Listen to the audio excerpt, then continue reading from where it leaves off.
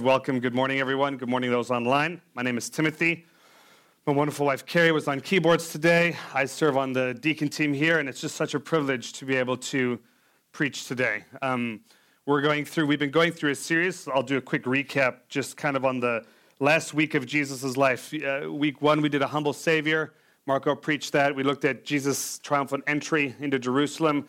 Charlie flipped a lot of tables with a righteous Savior. We looked at Jesus cleaning out the temple, and then Mark Batten preached on a Savior who knows our hearts and just kind of taking us through different heart conditions and different challenges of parables that Jesus shared with us. And I've got the privilege of speaking on a Savior who knows our worship. However, before we get there, so as you guys know, I'm from South Africa as well. And so knowing Marco was going back, I sent a secret spy ahead of me to capture photos of Marco in his actual legitimate element. What you saw there was Marco just trying to act a little bit. And so this is his first one that was sent back to us. This is Marco with his friends. That's Amos and Philemon. That's just the tribe that actually legitimately raised him back in the day, despite what he may tell you.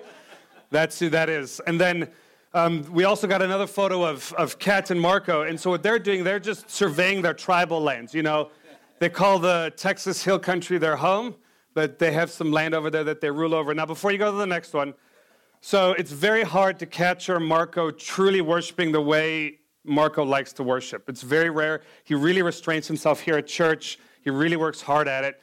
We, however, obtained a real-life photo of Marco. This is Marco worshiping in all his glory, truly how the Lord has him like to worship. So, yes, and I know I'm going to get it for that. Thank you very much, Steve. So, may the Lord be with me as we go forward with that. And I know you're going to get me back, Marco, so it's fine, even if you're watching now. Let's pray, and then we'll start. Lord, thank you so much that we have a privilege of just being able to look at your word, look at worship, look at who we are, who you've made us to be. Lord, we're just excited to dive in and have you speak to every single one of us. Would you anoint this time? Would you let us have fun while we do this? Would you let us drop our guards and let you in to speak to each and every single one of us as we go through this time, Lord, in Jesus' mighty, mighty name. So, this message has been born out of not a rough place. It's been a tough season for myself and my family, not like, we had a lot of sick children, so we don't have to go down there. But there have been a lot of testing times we've gone through.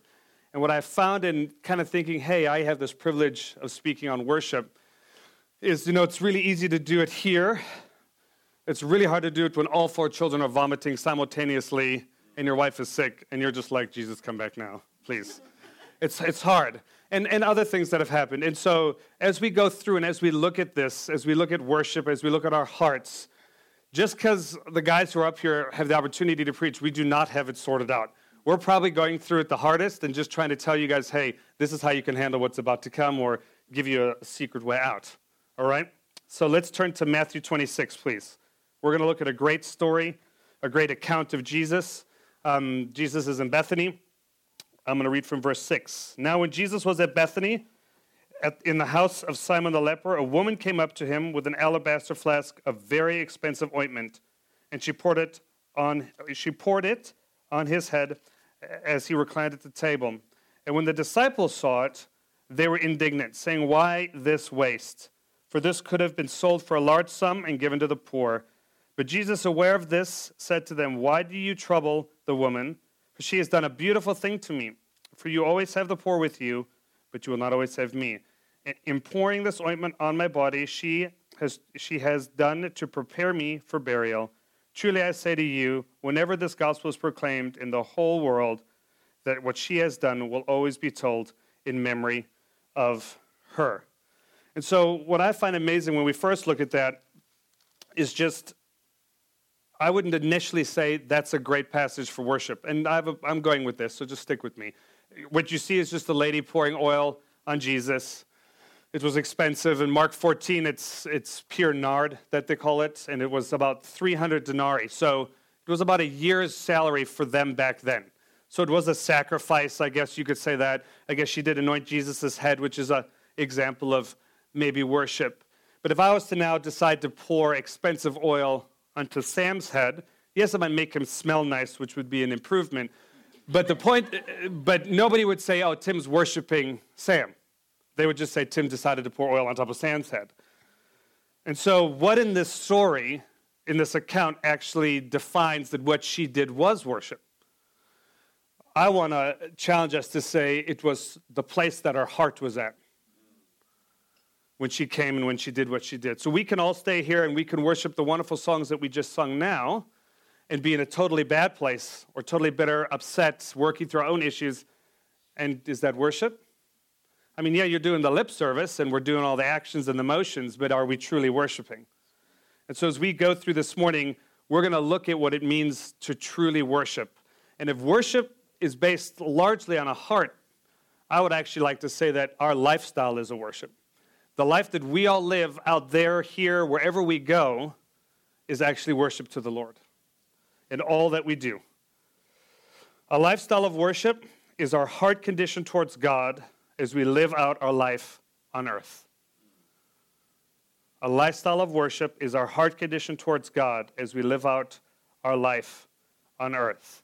So worship is made up of many different things. There is the moment when we singing and praising, when you're at home praying, when you're doing all the different aspects that we do. But if we put that all together and it sums up a whole entire life, can we say that in all that we do, we are worshiping? Can we say that our heart is set on Christ, loving and adoring him? Worship defined as devotion, adoration, reverence. Do we do that at all times to the Lord? I know I don't, for sure. Absolutely. We're good at doing that when our favorite football team is playing, or our child wins the soccer team league game, or all the different things that we do like to worship that we try to substitute or put in place of God, we're good at doing. But when the rubber hits the road, I've been challenged in my life, in this last season we've been going through. When it's easy, it's good, you praise, it's cool, it's great. But when it doesn't work out the way you wanted it to work out, the way you wanted it to work out, or at all the way you thought it was, can you still praise? And I think that's the true test of what a lifestyle of worship looks like. In Jeremiah 17, it talks about how the heart is deceitful. So if we're looking at our heart, it's deceitful, it's deceptively wicked.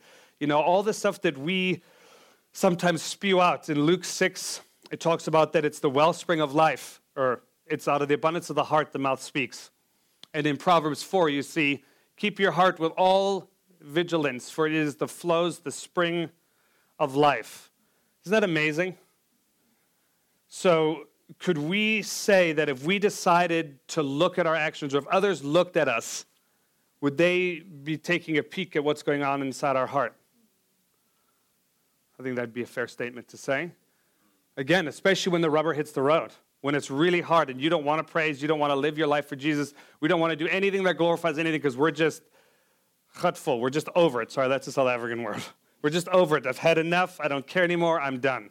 The Lord hasn't answered me. I've been offended by someone in the church. My kids are killing me. Whatever it might be, we just go, I've had enough. I don't care. I'm done. I'm going to do my own thing. I'm going to make my own plan.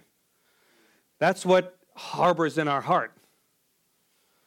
And so I'm an image guy. I like images. I like painting pictures. Charlie likes jokes, and he's good at those. I'm an image guy, all right? I like to make pictures. So I was wrestling with this heart thing, going, Lord, how can I convey what I know in my head, but I need a picture. You need to help me with something. And he gave me two. I really, really like running a lot. I've got good friends in the church. We run every Saturday. It's great. I've lost weight. I've been on a diet plan. Getting fit and getting healthy is fantastic. It's wonderful. But I'm convinced that 98% of getting healthy is what you eat, not the amount of exercise you do. Because you can run till the cows come home and still not be fit. And God reminded me, and that's the point, is it's what goes in, right? It's what we consume when we're trying to be fit or when we're trying to eat well. That's what determines our fitness, right? I see Jeremy over there patting his wife's leg. We'll leave that one alone, Jeremy. Good luck with that. Let's go to Luke 6. I asked the Lord he gave me another image. It says, for no good tree bears bad fruit, nor again does a bad tree bear good fruit. For each tree is known by its own fruit. For figs are not gathered from thorn bushes, nor are grapes picked from bramble bushes. The good person out of the good treasure of his heart produces good, and the evil person out of the evil treasure of his heart produces evil. For out of the abundance of the heart, the mouth speaks. In Isaiah and in other places we see in Psalm 1 and in Ezekiel, there's different pictures of, hey, we're oaks of righteousness. You see pictures of us planted by streams of living water. In Colossians, it talks about being rooted in Christ. So I'm going to ask you to go on this little journey as we look at our heart, and we're going to pretend we're all trees. If you're on Facebook and you follow Dub, you'll notice he puts out a lot of floral pictures. Sorry, I was going to call him out on that one. So just imagine you're Dub, or imagine we're all trees, right? We're living in this garden that's God's created, and we're going to go on this journey and look at how our heart condition is very similar to fruit-bearing trees, right? So what do we know about trees? What do they need to grow? They need earth, wind, water, and sun. And you could break each of those topics down. We're going to look at one, and I think it's one of the greatest sources, that if that source is changed, the trees will die very, very quickly. And that's the source of water, right? And so if we think about a tree source with water or a plant source with water and our heart source being Jesus, you can begin to see similarities. In Jeremiah 17, he paints a wonderful picture for us that we'll go through. So the first two verses, it says, "Cursed is the man who trusts in man and makes flesh his strength, whose heart turns away from the Lord. He is like a shrub in the desert, and shall not see any good come. He shall dwell in the parched places of the wilderness, in an uninhabited salt land." So we see that a man who trusts in man is like a little shrub in the desert. On Tuesday, I had the wonderful opportunity of driving with a friend. I drove a moving van from Austin. We went from Austin to Tucson, Arizona in one day, and then from Tucson to Orange County the next day. And what's amazing, and it didn't hit me until we hit this desert sandstorms of El Paso, that we're in a desert. But all of a sudden you started paying attention to all the life and all the shrubs around you, and you notice that the trees have gone from really, really tall to really, really, really small, to scrubs, to tumbleweeds, to barely anything. And as we continued on, it was amazing just to see how where there was water, and we'll get there now, was water, you started seeing big trees again. But that's the point that Jeremiah is making, or that the Lord is telling Jeremiah here, is that if we make our source anything other than Jesus, you may have some fruit, you may have some greenage, or you may be able to withstand a little bit of what life has to throw at you. But when the heat comes, you will fade. You will not be able to sustain. You will not be able to last, because your sources are in things that are not eternal, that cannot fully fill you or even come close to it at all. And I'm even talking about godly people. So in Exodus 1, Moses is on the mountain with Jesus, or God. He's having a mountaintop moment, right? All the Israelites are in the valley losing their minds. And what's amazing in verse 1, it says, "When the people saw that Moses delayed to come down from the mountain, the people gathered themselves together to Aaron and said to him, 'Make us a god who shall go before us. As for this Moses, the man who brought us up out of Egypt, we do not know what has become of him.'" And God challenged me a lot on that when I read that a little while ago, is that Moses was on the top with God. The Israelites had the same opportunity to worship the same God, but they had relied on Moses. And because they had relied on Moses, now Moses was delayed. They couldn't see him. They didn't know what they were doing, so they ended up worshiping a false god. Right? And how often do we find ourselves in this life that God's called us to live, when the rubber hits the road, when the furnace of life gets turned up, when we find ourselves in wilderness desert situations, our natural default is to our spouse, or to our, and all of these are good, to our life group, or to the next preach, or to the next worship song. And like I said, all of those are good. But if it's not first Christ, all of that will eventually and only take you so far, and eventually you'll wither up.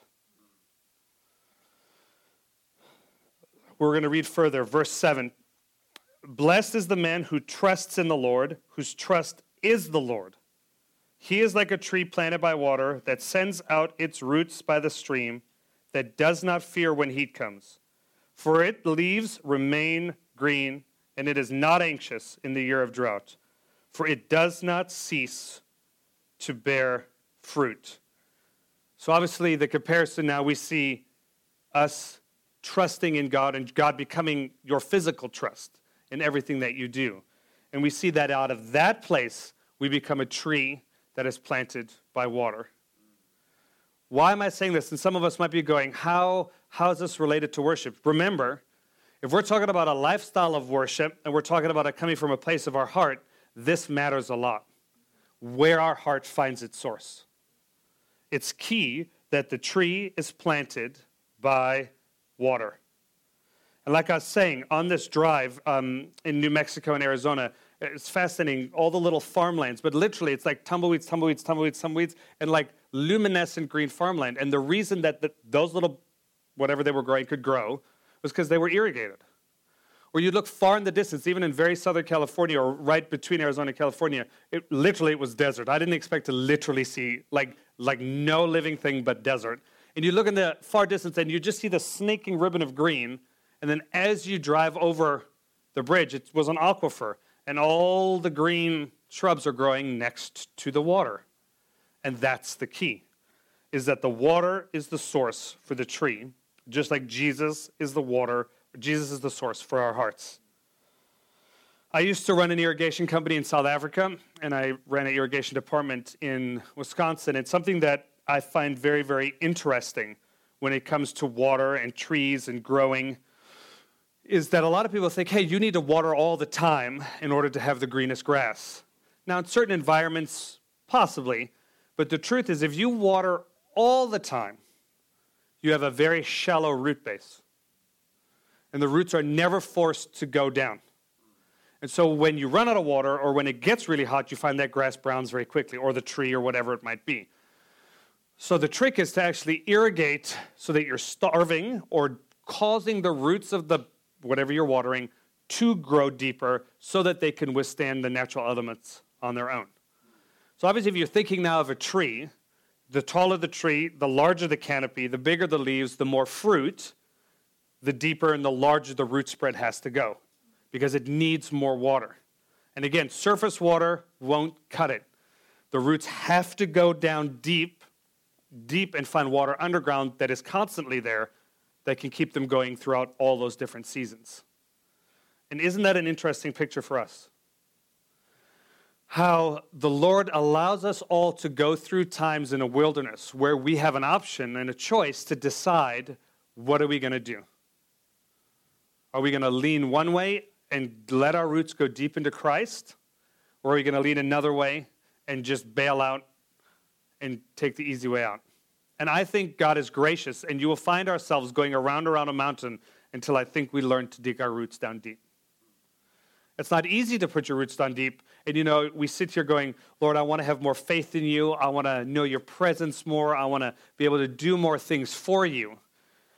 And I like to picture God sitting up there going, great, so if you want more faith, or if you want your roots to go deeper, or if you want to understand me better, I need to take you out of the comfort zone you are in and put you somewhere where I am the only thing that you can rely on. And those positions are never places we initially are like, hey, Lord, yes, I want my car to break down. I want all my kids to be sick. I want all these things to happen. That's what I want. We don't pray it like that. We just pray we want more of you. And then when we're in this season of getting more of him, we're like, whoa, slow down. Like, this is fun. Don't ever pray for patience. I'll just warn you. My dad taught me that. My dad was a minister. He said, what are you praying for today? I said, I'm going to pray for patience. He's like, good luck. Don't pray for patience. No, but that's the thing. Just because we want more faith, and it's a noble thing to ask for all these things. It's a noble thing to, hey, Lord, I want to be in leadership. I want you to stretch me. I want you to grow my capacity. I want you to take me to do all these different things. And we need to be praying those things, but we have to understand that it will come at a cost. And it will come at a time of testing to find out what you're made of, what you're built on, and what your source is. And it's those tough times that matter most. It's those tough times where we have to go, okay, am I truly wrapped around Jesus? Is he my everything? We're currently in a situation where God has to come through for our family. We cannot make another way out, and there is actually a deadline to the journey God has taken us on, and God has to come through and move in my family's life in a couple days, or there will be natural ramifications. And it's just an interesting place to be in. And I can tell you now, I look calm now But if you know who I am, I'm a gift sender. And there's a Robert Downey Jr. gift that has his eyes opening wide that just says internal screaming. So I can hold it together here, and I hold it together, and then I have my internal screaming moment. And then I hold it together, and what I've started to notice is my internal screaming starts happening when I start doubting what God has said, when I start doubting who Jesus is, what he has said, and I start going, what plan can I make? So as soon as I start moving away from my source, or I start adding my own stuff to the source, I find myself panicking. And so I just say that to encourage us. We live in a world where there are tough times, and we are going to be living in a world where they're going to get tougher. We subscribe to the Martyrs magazine, and it's interesting reading of the horrific things that are happening to Christians out in the world. And yes, we may not have a guerrilla party run through here and kill us all, but I could tell you where we are going as a society, it will be hard to be a Christian nowadays. And it's going to just get harder. We've had to make some decisions as a family with certain TV programs that our kids can't watch. And yes, they're getting made fun of it. But that's just the way it is. Because we're taking a stand for what we believe in. And the only way we can make it through those times is understanding who is our source and how much time we're spending with him. In Jeremiah 12, Jeremiah's been wailing and complaining to God. And there's this verse where it says, if you've raced on with men and grown weary, how can you run with horses? And God gave that to me when he was discipling/disciplining me. And he says, if you're tired now, how can you last longer when I need you to last longer? And it's out of that place, Lord, you have more for us. We need to be rooted into who you are now. Our lifestyle of worship as we go forward in life has to be centered on you, has to be rooted on you. And yes, it means tough times will come. And yes, it means I'm going to have to adjust and give up things. But it's for you and it's for what you've called us to do going forward. So our source will determine who or what we worship. So if we are a tree, and if the Bible talks all over everywhere about the fruit that we as Christians produce, and yes, I know we're not called to judge each other, but truly if you're a tree and you're producing fruit, I should be able to tell the kind of tree you are by the fruit you're producing. You could tell a pear tree from a pear to an apple tree to an apple tree. So our source will determine the fruit we're producing. And whether we like it or not, you're always producing fruit. And your source will determine 100% the kind of fruit that you're going to produce. Just like a tree. You can have a tree that's an apple tree that's planted by really terrible water. The fruit's not going to taste as great. It may not even have fruit. It's going to have stunted growth. So our source matters. Our source will determine who or what we worship.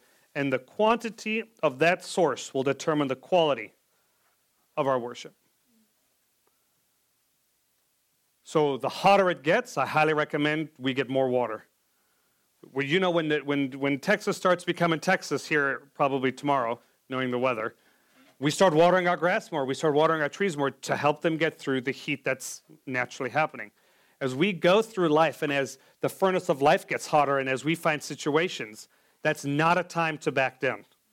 But that's what we think we should do. Or we diversify, or we run from the emotional pain that it's causing, or we turn to other things. No. As much as it might not make sense to sit at the feet of Jesus during the middle of a battle, it's the strongest and best place you can find yourself. And it's from that place you can stand up and actually see the victory that Jesus is going to do. We're going to look at one more. We're going to bring this full circle. So the story in Matthew is found in two other places. I mentioned one is in Mark. Don't go to the scripture yet, Steve. The one is found in Mark, and the other is found in John. And as I was reading this, when God speaks to you and you're preparing something or you're believing something to be true, and then he shows you something new in the Bible, and you're like, oh, it all just goes click, click, and you're like, now I get it. This, for me, was that. So we're going to turn to John 12, verse 1 to 3. Same story. 6 days before the Passover, Jesus therefore came to Bethany, where Lazarus was, whom Jesus had raised from the dead. So they gave a dinner for him where Martha served, and Lazarus was the one reclining with him at the table. Verse 3. Mary therefore took a pound of expensive ointment made from pure nard and anointed the feet of Jesus, wiped his feet with her hair. The house was filled with a fragrance of perfume. So now we realize the lady who did the extravagant worship is Mary. And we see wonderful Martha again serving. The same story, or not same story, the same kind of parallel happens in Luke 10. Before this, where is Mary found when Mary and Martha are with Jesus? At Jesus' feet. She was at the source of her obsession, and so when it came time for this event to take place, her expressive heart of worship was shown. But that's because she was at his feet. Martha was busy serving, and I'm not saying we don't serve, and I'm not saying we don't get busy, but it has to be out of a place of being first at the feet of Jesus.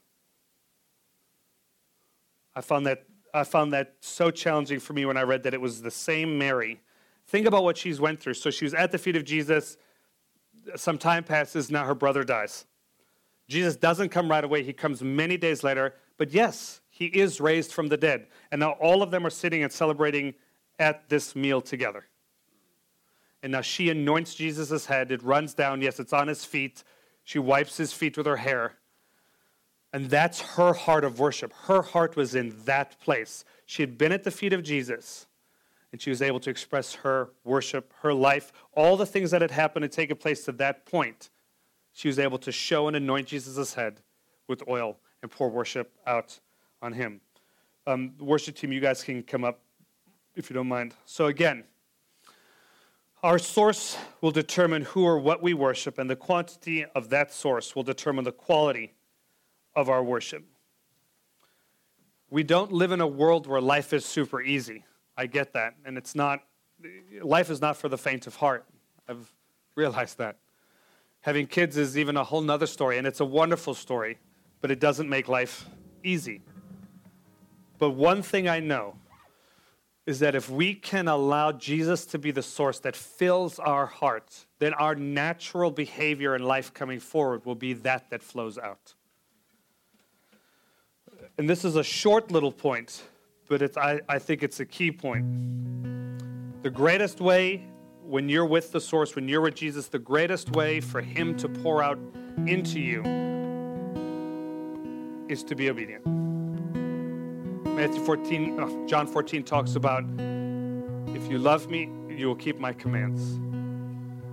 So in the journey of life that God has taken each and every one of us and our families and people on, my journey is different from yours. My fire is different than your fire. My hardship is different than yours. But in those times, lean into him. Receive from him. Allow him to be what fills you. Be obedient to what he's asking you to do. And you'll have the strength to continue to keep going. And your life will be a life of worship. In praying for this service, I felt just not necessarily a spirit of tiredness and weary, but I just feel like there's a lot of people who have been through trials or going through trials, and life isn't exactly where they want it to be. God gave me Lamentations 3. Remember my affliction and my wandering, the wormwood and the gall. My soul continually remembers it and is bowed down within me. But this I call to mind, and therefore I have hope. The steadfast love of the Lord never ceases. His mercies never come to an end, and they are new every morning. Great is his faithfulness. The Lord is my portion. The Lord is my source, says my soul. Therefore, I will hope in him. And like I just said, we don't think waiting for Jesus is a powerful thing in our society because we are so busy. Joshua was about to take Jericho, and he looked up and he saw the commander of the Lord's army. And it was at the feet of that commander, who was Jesus, that defined the victory that he then had. And so I just want to encourage us as we go into this time of worship, as we go into this time of ministry. Worship, as we've looked at it now, doesn't mean you even have to sing. You can. That's up to you. But just wait on him. Allow him to fill you with himself. Be patient and wait for the infilling of him. He is our hope. He is our strength as we go forward. Let me just pray. Lord, life is not for the faint of heart, and each and every one of us has a different calling, and you're taking us towards you, but in different ways, in different directions, in different ministries, in different areas, in Lakeway and around the world. And one thing we know is that the world right now is not getting better. The world needs you more than ever, and I think the world needs to see you lived out. You say, Lord, in Ezekiel, where you show the picture of the river coming and the trees that are planted, their canopy are for the healing of the nations. And Lord, you've called us to be trees. You've called us to bear fruit, to reveal you to this world. And I just ask, Lord, that as you equip us to do that, we would never lose sight that you are our source, that we cannot have this canopy, we cannot have this fruit, we cannot have success in this life if it is not centered and filled with you. So would you just, Holy Spirit, you're here, would you come and just fill us afresh with you? Those who are tired, would you strengthen them? Your mercies are new every morning. We may not be seeing what we thought is an answered prayer, the way we wanted it answered, or how we wanted it answered, but it does not mean that you are not God. It does not mean that you are not working, and it does not mean that we will see what you have for us answered. It might not look the exact way we thought, but we will see it because you are a good, good God. We love you, Lord. We love you, Jesus. Have your way. Amen.